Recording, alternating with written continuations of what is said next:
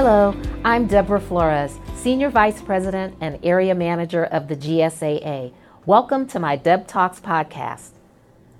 Every new season brings fresh opportunities. As we enter spring, this is the perfect time to take a quick pause, look around, and think about how we are doing, mind, body, and spirit. Perhaps there are areas where we are doing a great job, and we should celebrate these areas and use them to strengthen us. Then we also need to recognize those areas where we may need a little help. Making a few small tweaks could make a world of a difference and help us increase our happiness, reduce our stress levels, and improve our total wellness. Each day can bring a multitude of emotions ranging from joy to sorrow, and these emotions can make it challenging to maintain a positive outlook, which in turn impacts our relationships, how we show up at work, and even our own health. I experience all of these things, and I'm sure you do too. We are all caretakers. That's why we work in healthcare. At work, we are constantly busy taking care of our patients and members. Then we go home and take care of our family and loved ones. How do we find time to take care of ourselves so that we can be our best selves? To answer these questions and to learn more about how we can take better care of ourselves, joining me is Ruth Campbell, our wonderful Employee Assistance Program Consultant, or EAP. Hi, Deborah. Thanks for having me on your podcast. I'm the EAP consultant here in the GSAA. I've worked in the GSAA for the last 6 years. Before coming to Kaiser Permanente, I worked at La Clínica de la Raza, a federally qualified health center, and I also worked with the International Rescue Committee that does humanitarian aid response all over the world. In my job, I love the chance to work with so many different departments, leaders, and people who make our service area so diverse and strong. I'm a licensed clinical social worker. I went to school in New York City, and I've lived in the Bay Area for 13 years. Some of my favorite things to do are reading, hiking, biking, mostly being in nature. Ruth, we all have busy professional and personal lives, and we try to balance both. I'm sure that adds stress and challenges to our busy lives. How can we manage all that? Everyone has a different threshold for stress. Stress is not always a bad thing either. It's sometimes the reason we try something new, meet a deadline, or accomplish something we've been working towards. Stress becomes impactful when it's ongoing for a long time, is too intense, or when it surpasses our coping strategies. Common sources of stress can be our jobs, too much work, not enough staff, difficult cases, coworker and manager relationships. Our relationships with people inside and outside of work can add stress. Health problems can also be a big source of stress. Sometimes it's the cumulative small things that add up to become stressful. Sometimes big, unexpected events that occur can bring a lot of stress. Also, sometimes things we looked forward to and really wanted can be stressful. For example, a marriage is a beautiful thing, but brings stress. A new baby can bring stress, as can many other things that are overall actually really good. Wow. It's very interesting to learn about all the different things in life that can bring us stress, and that some stress may not be bad. Deborah, being an executive and in charge of our service area, I'm sure you encounter a lot of stress and challenges. Would you mind sharing a personal story about a challenge or something difficult in your life? How you coped with it? How do you manage your stress? And where did you find the strength to help you? The biggest challenge that I dealt with in my professional life was my battle with breast cancer. I was a hospital president at the time. The year prior to my diagnosis, I fought hard to get approval to build a comprehensive breast center. I decided to make my diagnosis and treatment public, as I wanted to show my team what it was like to deal with a serious health condition as a leader in the organization. I received all of my treatment at the facilities that I was responsible for leading. I wanted the team to see that I was confident in them and I trusted them. It turned out to be a very powerful experience for all of us. I know how I am. I have a strong desire to help others, and the fact that I was able to teach and help others through my experience strengthened me. There was still fear and anxiety at times, but I focused on my mission and I got through it. Also, faith was a very powerful thing in my recovery. What I do regularly is workout. It's truly like medicine for me. I have to make sure that I'm constantly in motion. It's kind of like how I am, how I'm wired. My husband calls me the Energizer Bunny. So when I get home, it's almost immediately I jump into my workout clothes and I burn off energy on the treadmill, or I also like to power walk. I like to be round and about nature. So I love to go out to Lake Chabot, one of my favorite spots as well. But I have to make sure that I just kind of burn off the energy that I carry around inside of me. That's just kind of how I'm wired. Deborah, thanks for sharing about breast cancer.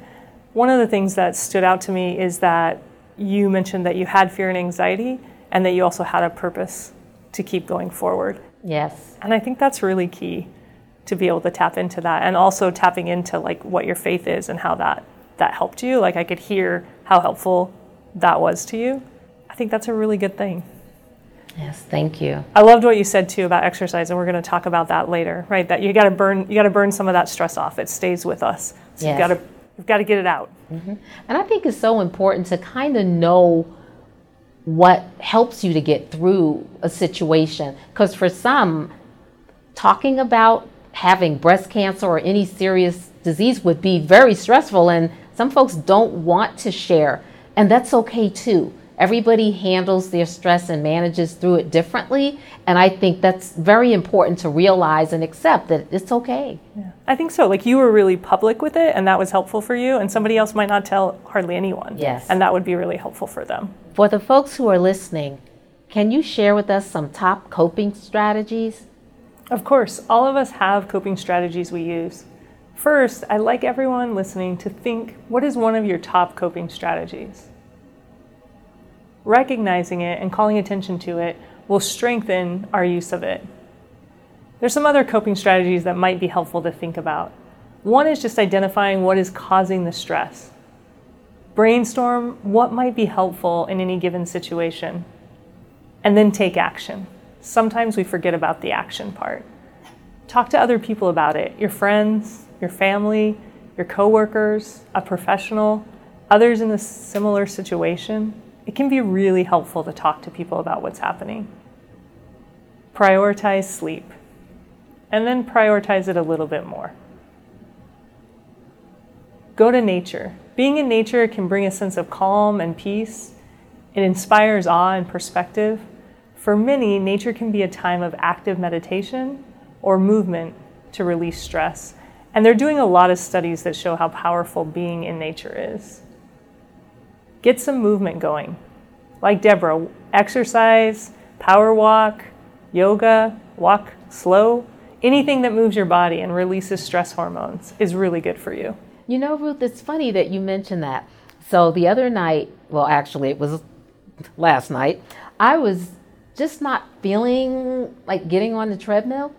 So I just danced and pranced, and my husband was on one of the treadmills. So I stood beside his treadmill and ran in place.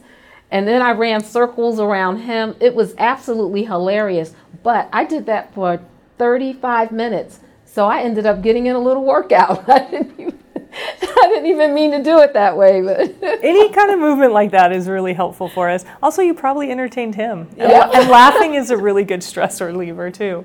Consider if you're doing anything that's not helping the situation, and monitor or change that. Maybe you're avoiding the situation. Sometimes we drink too much or use other substances to numb what's happening. Perseverating, which is when we find ourselves overly focused on one thing. For example, if you had a disagreement with a coworker and now you can't stop playing it over and over in your head, or if you made a mistake at work and then you can't stop berating yourself over it. Those are examples of perseverating, and it can stop us from learning from our mistakes and moving forward. Do something you love. Listen to music, read, craft, watch a show, take a break. do a hobby, have a dance show. Spend time in community with other people. It's a really powerful stress relief to be with people. Lower your expectations. Sometimes we have unrealistic expectations that cause more stress. Try cognitive reappraisal or learn some cognitive behavioral techniques. There's also other strategies that research really supports to help manage our stress. For example, sometimes we're stuck in an all or nothing thinking, where we don't see the space in the middle, or we catastrophize, worst case scenario something. There are techniques to learn to help us not do that, or help us manage when these kinds of thought distortions happen. Cognitive behavioral therapy can be really helpful for managing anxiety, and it's really simple to learn. Another thing we can do to manage our stress is distract ourselves, take a break. Just give ourselves permission to stop worrying about it for a little bit. And lastly, ask for help. I think as healthcare workers, that's really hard for us to do, but really important for us to do. Thank you, Ruth. Those are excellent strategies and ways to help deal with stress.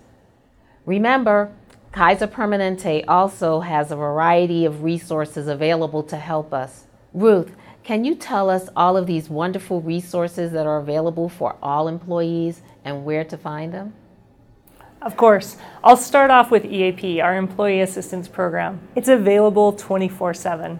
It's a free, confidential service for all employees and their dependent family members. EAP offers confidential, short-term counseling to support employees, physicians, managers, leaders, for both personal and work-related concerns and stress. In addition, EAP consultants offer management consultations, organizational support for issues impacting the workplace. I'm happy to announce that we recently enhanced our GSAA EAP program with the addition of a designated EAP phone line for Fremont, in addition to the existing line for San Leandro, Hayward, and Union City. For details, just go to kp.org/EAP. On the EAP website, you'll find a lot of tips and strategies we talked about in this podcast. There, you'll also find many mental health and wellness resources, including our GSAA Live Well, Be Well, which has amazing classes, mental health individual and group support, behavioral health classes, which the GSAA does an excellent job at, one of the best in the region, I think, digital self-care apps like Calm, which helps with sleep and meditation, My Strength, which helps us support positive skills and habits, and a new resource, which is Ginger, which is 24/7 coaching via text that's available to everyone. There's also Rise and Renew, which has monthly well-being tips that we can share in our departments and use for ourselves. Ruth, thank you so much for joining me today. I learned a lot, and I'm sure our listeners will too. You probably won't be able to remember everything, but you can always find these resources at kp.org/EAP. Ruth, I really appreciate you, and our entire GSAA team does as well. We thank you and appreciate all that you do for us. Deb, it was my pleasure to be on. Thank you so much for the opportunity to talk with you and share how all of us can think about our mental health and wellness. I really appreciate you sharing the story about breast cancer and some of the techniques you use to manage stress that we all feel. Tell me what you thought about today's episode on mental health and wellness. How did you like it? Did you learn something that helped you? Email me at gsaa-debtalks@kp.org. I look forward to connecting with you soon with another podcast. Thank you so much for all that you do to make lives better for our members, patients, and each other. Stay safe and healthy.